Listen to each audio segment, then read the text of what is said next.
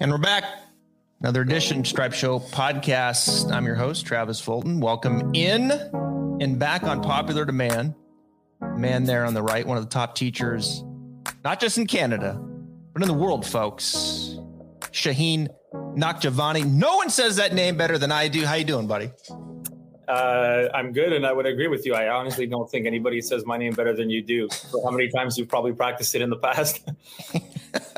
Well, yeah, this is not our first conversation, and I wanted to have you back because I know you're a busy man right now. You're working with all of your players, tour players. You've got guys winning on PGA Tour champions.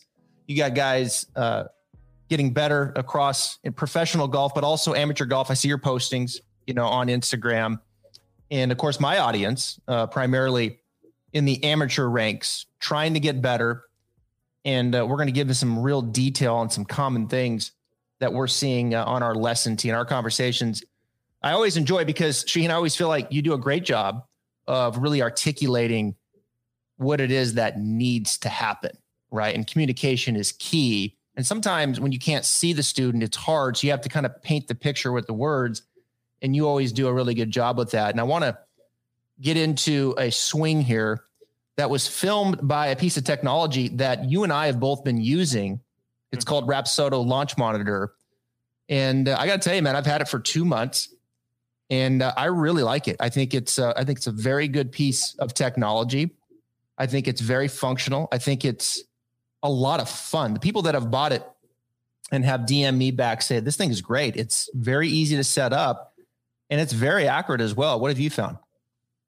Very much the same. I mean, especially for your listeners, if most of them are amateurs, I would assume by far one of the better options when it comes to consumer products that are out there. Obviously, people are not going to ever be willing to spend the amount that it costs for a TrackMan, or obviously some of the higher end models that have more information. I don't necessarily think they need to be honest. It's almost an overload of information if they bought something like that.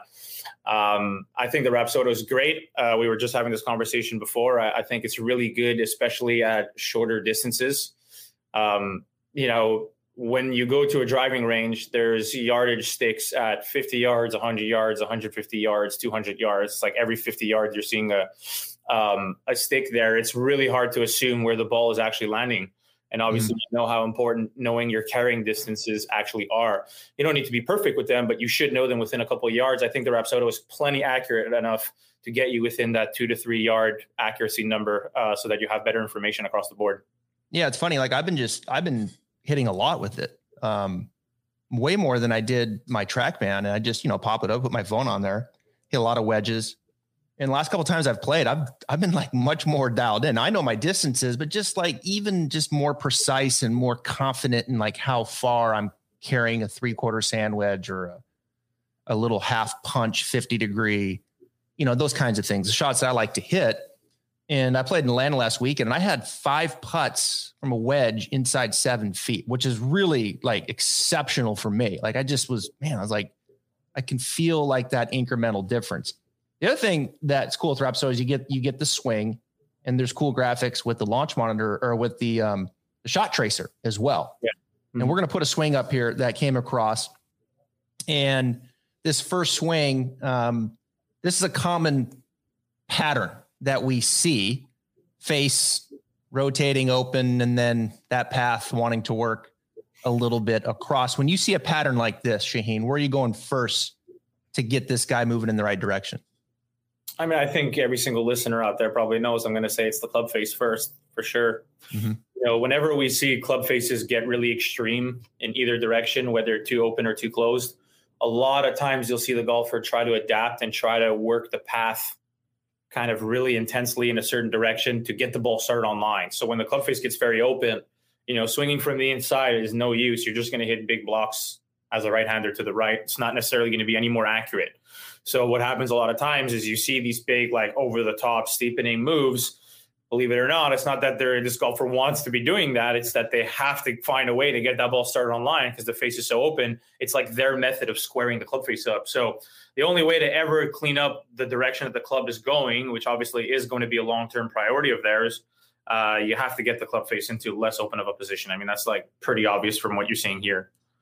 And that would be done, through the grip, and lead hand, like wrist combination, you're going to maybe make the grip a little stronger and then try to flex out that lead wrist a little bit more. And I always tell people, like, look, and you look at the swing, he takes it back, you can see the toe rotating more up to the sky, and then he gets it to the top. And you really, like, if this camera was standing up taller, say waist high, like you wouldn't see much of the face at all looking back at the camera, right? And I find myself trying to educate people between the grip and the wrist combination to get the face looking back at the camera. And it's like, what do you feel there when you do that? Because we got to get the face looking there first.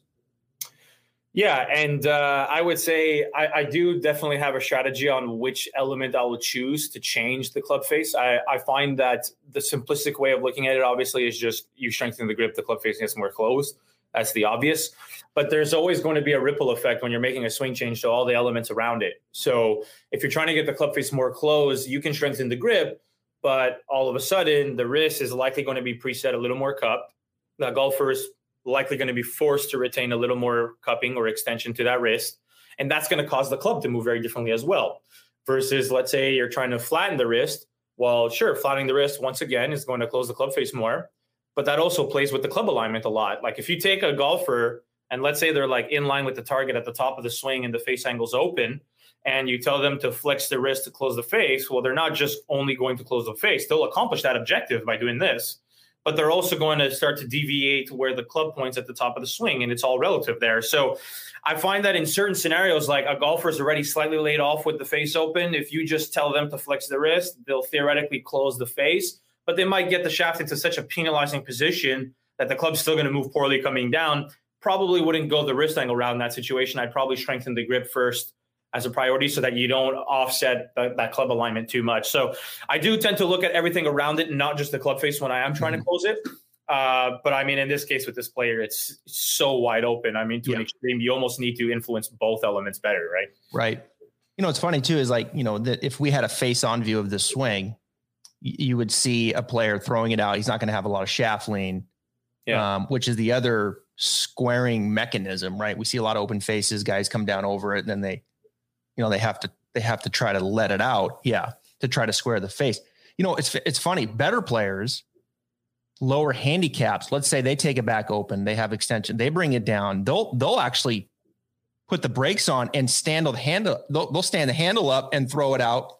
And they are usually the better player, right? When that handle goes up, when they throw it out versus that player that just takes that face and just kind of wipes across it and hits that slice. So there's a lot that kind of goes into it and how the player responds, but nonetheless, you get the face more shut.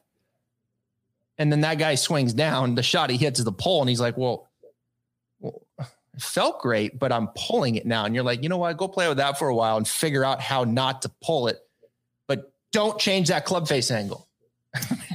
I think the hardest golfer to change, believe it or not, like in terms of the psyche, in terms of mentally, is the golfer who's got the wide open face and hitting the ball dead straight with an early release. Because most higher handicap players define a good shot by my ball is going somewhat to my target. It might not be an efficient ball flight. It might not be an efficient golf swing. I might have plateaued with my skill level, but I'm hitting my target, right? I'm only hitting my 7-iron 125, 130 yards, but it's going straight, or at least visually to me, it's landing straight, right? Right. You take that golfer and you get the club face more closed to long-term, create a better efficient movement, more distance, more compression, and so on, more shaft lean. But in the early stages of that change, they're not going to all of a sudden start to deliver this crazy shaft lean situation. Like, your DNA is your DNA. They're going to have the club face in a better spot, but they're probably still going to do some of this. Mm-hmm.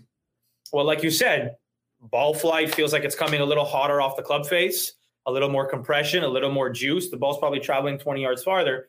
But as a right-handed golfer, that ball's now going way left.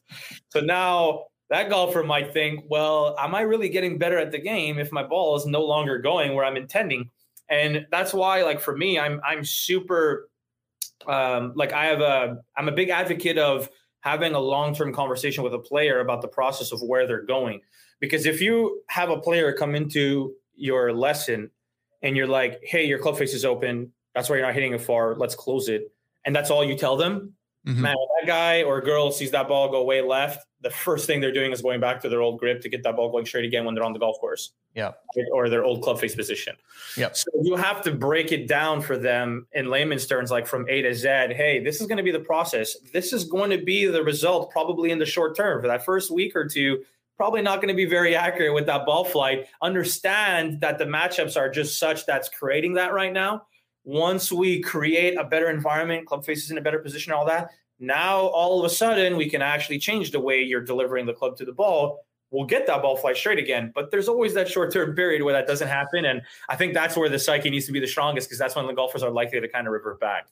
DraftKings Sportsbook is not only my favorite sportsbook, but also America's top-rated sportsbook. I love using DraftKings Sportsbook. It is easy to navigate, has plenty of instructions for new bettors, and nearly limitless ways to get in on all the action. My friends and family have been loving DraftKings Sportsbook, and I know you will too.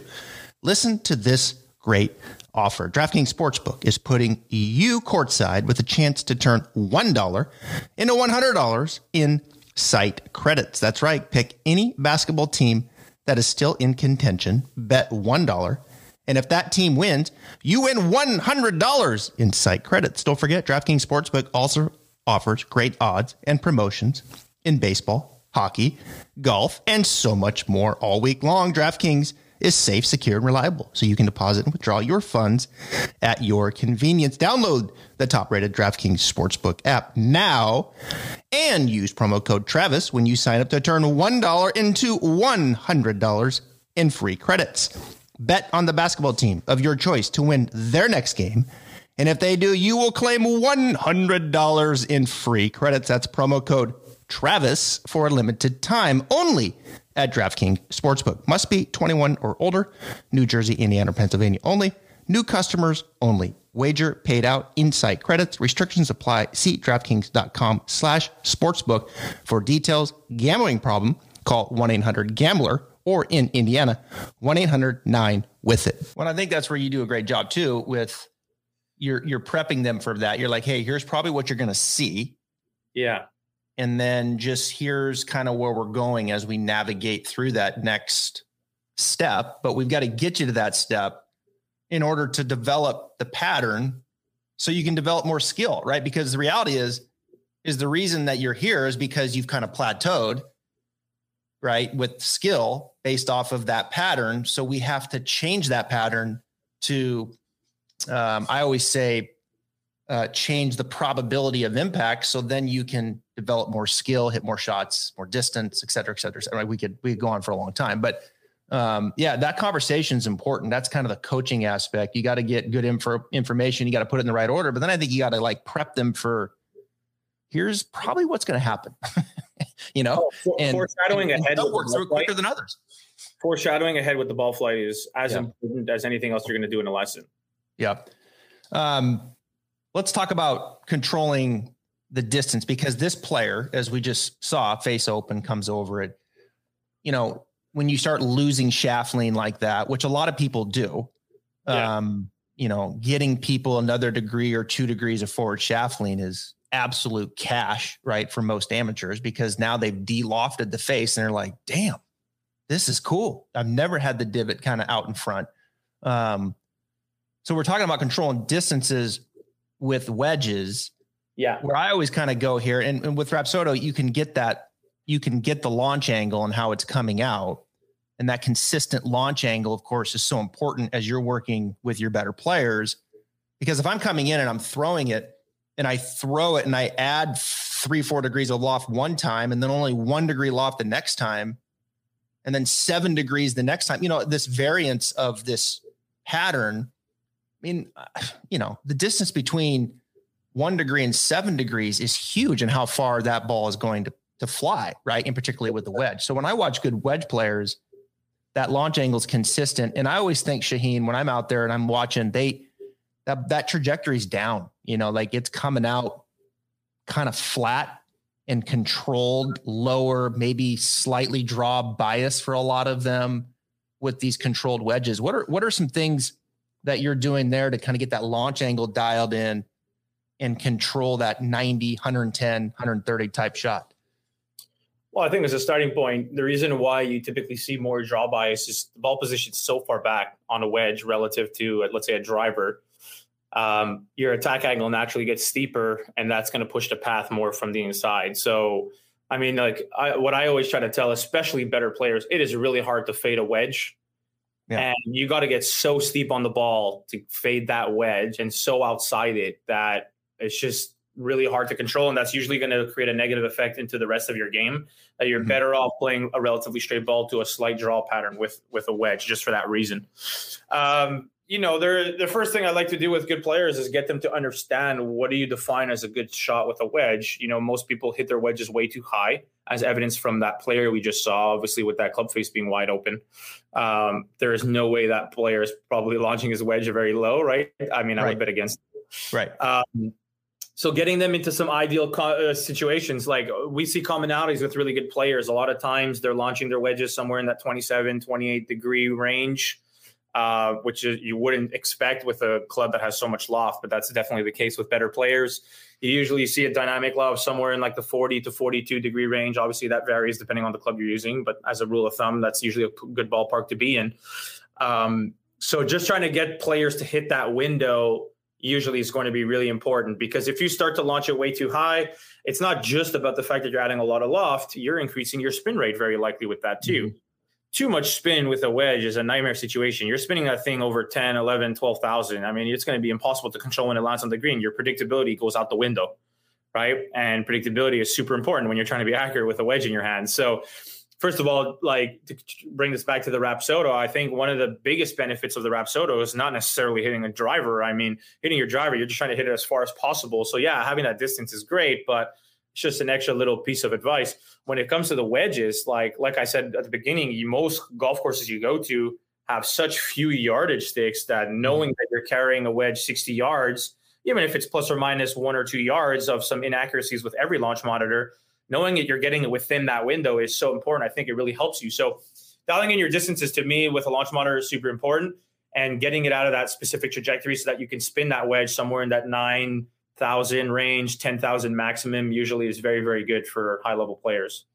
Yeah. And the question that I get a lot in using it is, how accurate is it? Right. Because it's $500 versus a TrackMan that's 28,000. Yeah. And we know TrackMan's great. Like it's a great tool. It's $28,000 though. So right.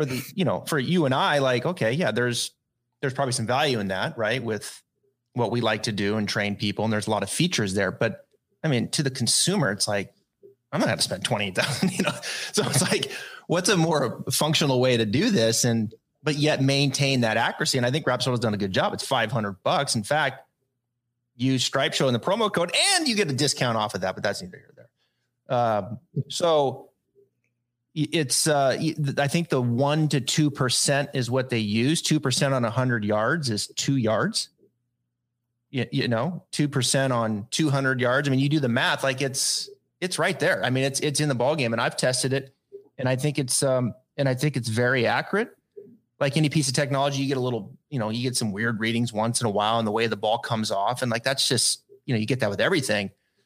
But I think the accuracy is really good, and I like I said, I've had a lot of people comment on that, but just also just how easy and how much fun it is to sit there and hit shots and see how far you're hitting it versus maybe when you mishit it and what the variance of that would be. Now I want to go to the second video. Yeah. Okay. So we're going to put the second video up there. This is a little different pattern. This is a guy that, a little better club face, right? A little different club face angle, but a swing shape that, we would see a lot as well. I think his club face, honestly, probably got stronger over time to offset the forearm rotation he does in the takeaway. You can obviously see that he has a ton of forearm roll early on, right? And that gets the club obviously very, very flat going back. Theoretically speaking, if everything remains constant in the golf swing and you're creating a lot of forearm rotation, you're not just going to see the shaft get very flat. You're going to see that face angle get wide open. So what happens a lot of times with players is if they're so concerned with the takeaway, and I mean, there's so much information on the internet of, hey, try to fix your club face in the takeaway. If all they're looking at is their club face, they might just start to strengthen their grip more and more to get the club face stronger to offset what the forearm rotation is actually doing without really correcting the problem, which is the forearm rotation at the end of the day, right? Mm-hmm. The stronger grip would almost be a band-aid to that. You can see a lot of that in this player's swing. He gets to the top, obviously very flat, very laid off. I mean, we know what happens from there. I've spoken about it a bunch. You create so much forearm rotation one way in the backswing. A lot of times you max out that range of motion. You're not going to magically retain that coming down. A lot of times to relieve that pressure, you're going to see a rebound, a reflect the other direction. So that's kind of what happens with this player. They get so laid off at the top, so flat with the club. Forearms then rotate the other way, and there's a big, well, I wouldn't say a huge steepening move, but there certainly is enough of one to create problems for this specific player. So the club comes down a little more vertical than he would like to see it. And obviously that creates problems to the club path. It creates problems to his ball flight. And, you know, the ripple effect is there. So of the two, who would be the higher caliber ball striker? I would probably say the second guy, just for sure. Just because the club face is so much cleaner, right? So much cleaner. And even though he has that like forearm movement that I'm not a great fan of, it's not like his club is nearly as vertical coming down as that first player. So I would imagine this player's path is much closer to zero than the first guy. Even if it's offline, I would imagine because of that strong club face, he's probably hitting it a lot farther as well. Just through that. Right. And would you say with this pattern, so as you got in there and you started decreasing that form rotation, got in the shaft to stack up a little bit more, right? Yeah. To get it just a little bit more vertical. Would you go more vertical first and then kind of see the net effect to the face and the ball flight before you would maybe, okay, we're gonna fix maybe the grip too and the shaft? You would kind of leave the face alone and just get the shaft more vertical so then it can shallow and just kind of see how the face responds to that? Yeah, I have a rule when I'm making swing changes similar to a player like this. Everybody is going to adapt to a swing change very differently. Yeah. At the end of the day, especially as players get better, they get more and more manipulated by what they feel. And that's going to affect how they move the club. You know, a really good player might have the arms super upright. You try to get them deeper, but if they feel stuck, they're going to do something crazy in transition to get rid of that stuck feeling. It might actually create a negative effect to them. So because players are manipulated by what they're feeling so often, I would first have to change, obviously, the structure of how the club moves in the backswing. I mean, that's a clear, huge problem that creates that domino effect. But I wouldn't change anything beyond that in the early stages because I would need to reassess how they're adapting to that swing change. Some people might organically move the club a lot better coming down because the forearms now have space to work better and shallow the club and all these things. Some players might just be up there and then just come down way steeper from that position. Yeah. I mean, I've seen both situations happen. You can't guarantee one or the other, right? What you can guarantee is that the club's going to be in a better spot. The structure of the backswing will be better. You'll have a much better situation going on that will allow you to then shallow the club, but I'm not going to guarantee that person's going to do it right away. I mean, it totally depends on how they move. So what I say is like, don't change things in addition to that for preventative reasons. First, see how they react to that, reassess, and then go forward from there. And it's okay if there's going to be a little pain involved in that, maybe during the hour or two in the lesson sometimes.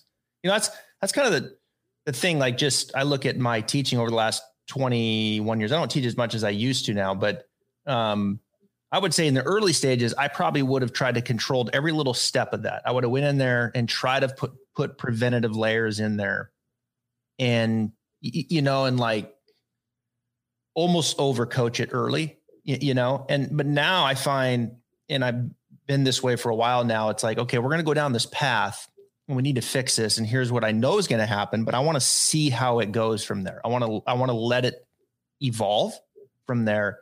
And then we'll decide if we need to do something else. Right. And that's kind of where I've been in the last, you know, through the maturation of teaching as you get into trial and effect. And sometimes like, man, they get it up there better. And then they start and they mishit it because it's a new spot. And it's like, that's all right. We'll just keep working at it. You show them the progress, and could be 30 minutes of pain, but eventually you kind of just work them through it. But I think that I really do think that's the right way to go, rather than over coaching it up front, because now you got a lot of things going on, you know, in the player's mind. And they're like, okay, I got to do this. I got to do this. And the reality is like, all we got to change right now is the pitch of the shaft. That's it. You know, and the pitch of the shaft, like, then from there, okay, let me take it from there, and I'll give you that second element if needed, because it might just do it, right? And then you look like a genius at that point because you change one thing and the other happened. But it doesn't always work that way. Sometimes you get them up there, the pitch of the shaft's good, and then they bring it down, and then the handle runs away from them, and they hit on the hosel, and they're like, oh my God, what? Like just those things pop up, and then you just start taking those things away based off of what is the most important thing, which is the pitch of that shaft, right? Going back. Yeah. And I think that conversation is almost something that I talk a lot with players of, which is like the difference between skill and technique. You can get a player to move the club a lot better. That doesn't necessarily mean they're going to be very comfortable finding their way back to the ball. It requires skill to get back to the ball. Even if the swing is mechanically looking better and moving better, there's a lot of discomfort there. There's a lot of uncertainty from them there. There's no awareness into what they're doing anymore.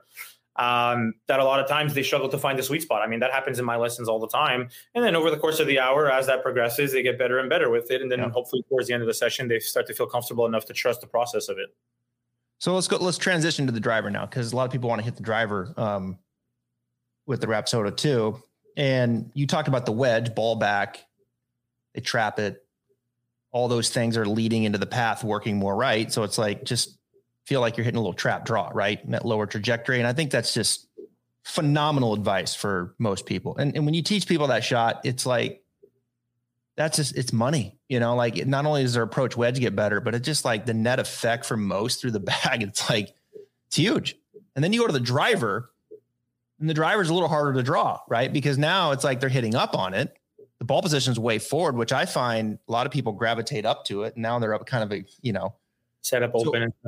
Yeah. So kind of talk about the driver now and just what you see at address. And let's say the player still wants to draw it with the driver and some of the, the hurdles they have to kind of, or not hurdles, but just some of the things they have to understand because that attack angle now is moving more up.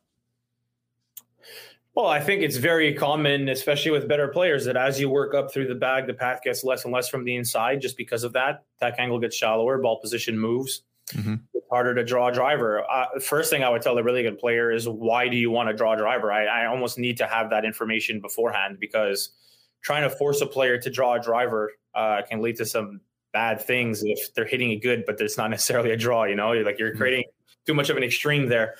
I would keep it very simple. If you want to draw the driver and let's say like the path is not right enough for you to be able to do that, try to manipulate certain little simple details like your setup position. Try to offset kind of what you mentioned. What do you like to see in the setup? Well, I would offset the ball position by maybe closing the alignment a little bit more, getting that left shoulder a little more forward in their alignment, forward meaning like more in front of them.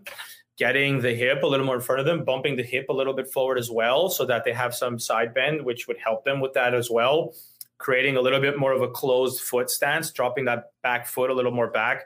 Try to find different ways in your setup position without manipulating the golf swing so differently to gradually shift the path more to the right. Now, the one thing that people have to really be careful with when it comes to driver more than anything, and this is probably why I'm not a huge advocate of hitting draws with driver. I'm okay with it if a player comes to me and they're drawing the driver and they're hitting it well.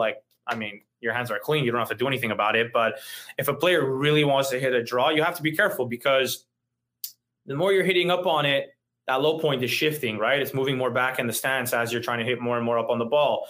Now you take the path and you're shifting it even further right while trying to hit up on it. That swing direction is going to get so far right. It gets really hard to control the strike on the face. I would say that's the number one thing I see with players who draw their drivers is they really struggle to find the sweet spot doing that, because the swing direction gets so excessive.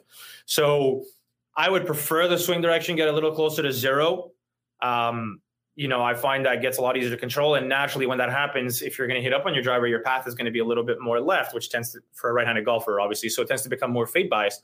So I don't like to force the player to hit draws with driver. If they want to do it, that's totally fine. But I would share some good dialogue with them back and forth about that whole process and some of the dangers involved with that. Yeah. Yeah. And moving the needle that way, right? I can hear the caution there of getting too much, right? Cause then you start getting into the Spieth and Rory path, like you're backing up paths to the right, and it starts roaming around in the face, and like you can't play professional golf doing that. But, to the average player who has never drawn the ball in their life, right? Like that little exaggeration of what you're talking about there. And they oftentimes they'll look at me and say, man, I feel like I'm aiming 20 yards to the right. And then I take a picture and I show them like, you're dead square. Like, Yeah. But they feel that way because they're so used to being the other way. And then they hit it and it's like, oh, wow. Okay. Yeah. I could see how that ball maybe wanted to draw. So like it's knowing your person, right? Like, and how much can you really move? Yeah, of course. I mean, that way. There's tons of subjectivity in what you're going to tell the player to get them to hit a draw. I mean, at the end of the day, like those simple setup cues are going to influence the path more from the inside for everyone. But you might have a player who has a terrible technique and some really obvious, easy things of getting the hips a little more open in the backswing, working the arms a little bit more behind them. That might get them drawing the ball right off the bat, and you don't have to do anything else beyond that. I mean, it totally depends on the player's pattern, but there are some simple setup cues, especially with a better player, without altering their DNA too much, that can get them to do that much easier. Rapsodo Mobile Launch Monitor. Improve your golf swing today. Pro level launch data in the palm of your hand. It is very accurate, within 2% of a $20,000 unit. The Rapsodo MLM app automatically tracks stats and stores video with Shot Tracer, helpful for club gapping and understanding true distances for each club. Rapsodo MLM provides immediate feedback, data, and creates a better practice environment, not mindlessly hitting balls. Extremely portable. Case is about the size of a rangefinder. And you know what? You can use it both indoors and outdoors. I love this launch monitor. It's the Rapsodo Mobile Launch Monitor. Check it out at rapsodo.com. RAPSODO.com. Rapsodo.com. Yeah, it's good stuff. I mean, that little peeler slightly left to right power fade is when I know I'm hitting it my best, like that's just kind of goes out and just dies right. And then with the wedges, I feel like it's the other way. On both ends of those extremes. Like that would be. I'll tell you what, like using myself as an example, I would like to consider myself a very, very good wedge and short iron player. And I draw them for the most part. Mm-hmm. And as the clubs get longer in the bag, my ball flight tends to straighten out. But when I get to the driver, I have a herniated disc and a torn ACL. I can't nearly turn as well as I used to anymore. So a lot of times I catch myself side bending too much and I get stuck and I'm hitting draws with them, but I'm not an accurate driver of the ball at all. And for the same reasons that I always like to warn people, I get stuck in that pattern. So if you try to manufacture the draw too much, you might do it in a very poor way mechanically just to see the ball curve in a draw bias kind of fashion. And that might not necessarily make you a better driver of the ball. At the end of the day, when you're making a swing change with a player, are you going to be more accurate? If you're not going to be more accurate hitting a draw off the tee, then don't do it. And I'm an example of that. I'm great inside 150. I'm awful off the tee, proportionally speaking, Yeah. Here's a final question here. We came in here. What are one or two training drills or devices someone can train with to get, quote, on plane, right? I mean, just think good swing shape. Any tools that you use that are alignment sticks? Yeah. So I'll tell you what, I think the only product I probably use in every single lesson, maybe a handful, is an alignment stick. The alignment stick, I agree. Like the alignment stick, I'll use the impact bag, a little bit if I'm trying to, get people to come down and feel something different at the bottom and then through the strike. Let's finish up with just like a little impact training, right? And technology but terms that I find myself using that people then you could see really start gravitating to and understanding better, and things start to make more sense. One of them is the concept. I think intuitively, like most people understand that they have to be, they're hitting a full shot 6-iron. Like they have to, like the head's got to be a little bit behind the ball. Like I think most understand I have to be somewhat behind it. I can't be out ahead of it. Right. I've got to be behind it. And the little side bend to the right, and how much of that we know can vary depending upon the player and what you're trying to do through the strike. Most tour players are trying to feel less side bend to the right. They're trying to turn left, and they've got so many things prepared that they can do that. Right. And their skill would suggest that. You see the caddy standing there just above and they're trying to swing under it and those kinds of things. But for a lot of people, like they don't have the luxury of doing that. In fact, if they start swinging left, it would be problematic. Detrimental. And so we have these conversations, right? Because they see that. And then, so that's like number one. Okay. Where maybe is kind of the exit idea. The other is the idea of when they turn through is like how the spine has to take on some extension. I think spine extension is a term that when I tell that to people, both in the backswing and then through to post impact, is like, oh, wow. Like that really makes a huge difference, right? In the way that I kind of lengthen the swing out going back. And then the way I kind of kept my orientation through the impact zone. I didn't stay down per se and like launch out in front of it. So those are two for me that I see. Is there things that come on for like the light comes on through the impact discussion when you're talking with amateurs? Well, I think that a lot of times for amateurs, the problem happens way earlier. I mean, I would argue I have way more discussions about, I definitely tell them what's happening at the bottom, but I tell them that in order for this to change, the elements behind it have to be better in many cases. And that doesn't necessarily always imply like shallowing the club. Sometimes they're stuck too underneath the plane. And it's like,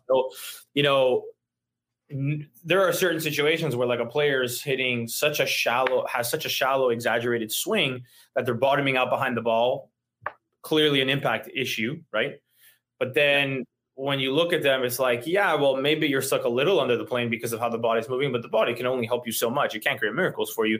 At a certain point, there are issues are going to be somewhere else. You got to change them. So we might change something else. So I find that in like a large majority of cases, the pivot, the way the body's moving to get the club back to the ball is one of the last things, not always, but often one of the later things I talk about, because there are problems that happen so much prior to that is going to make it impossible to do.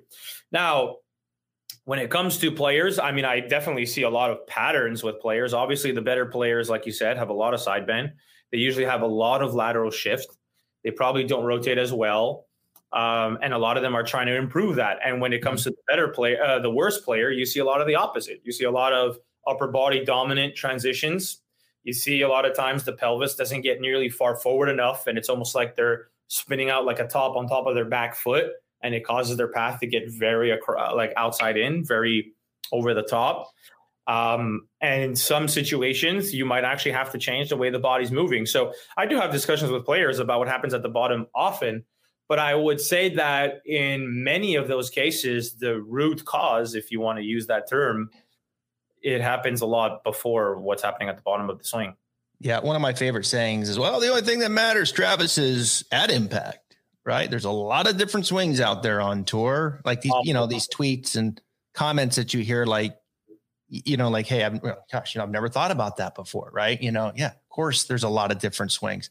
And if you get in that impact zone, if you get into that impact position, just like Sergio Garcia, knock yourself out, right?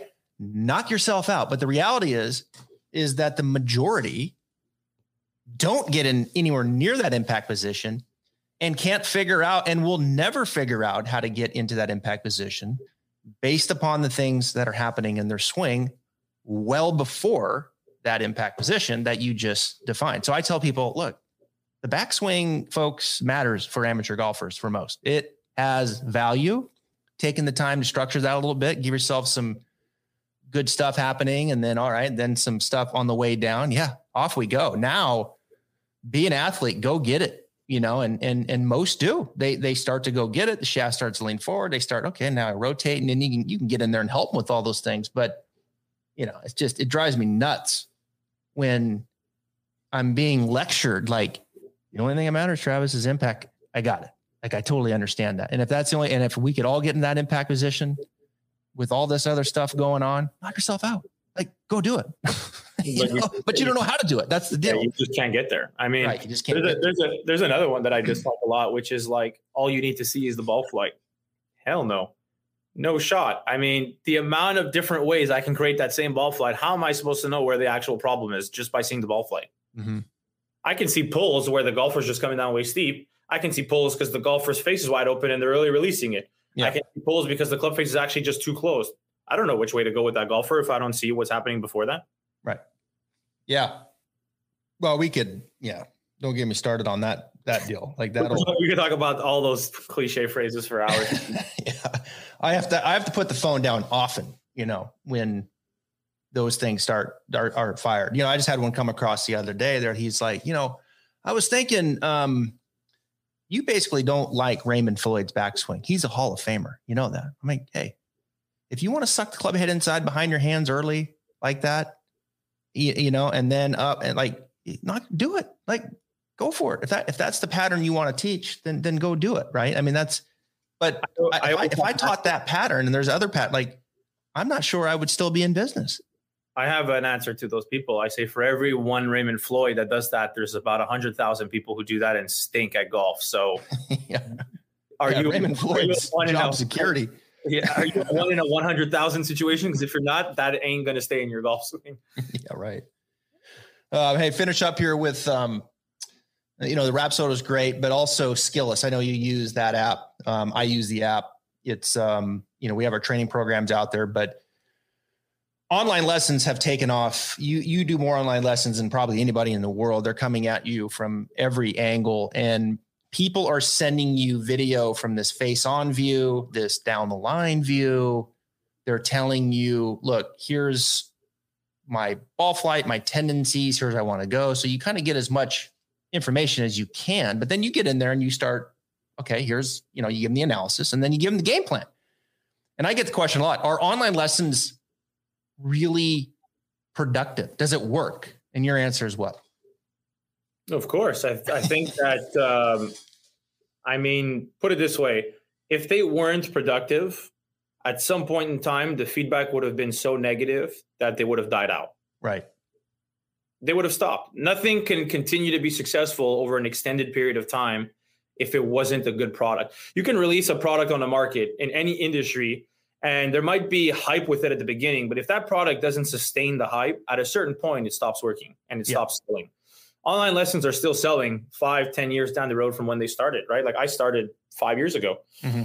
They're still going very strong.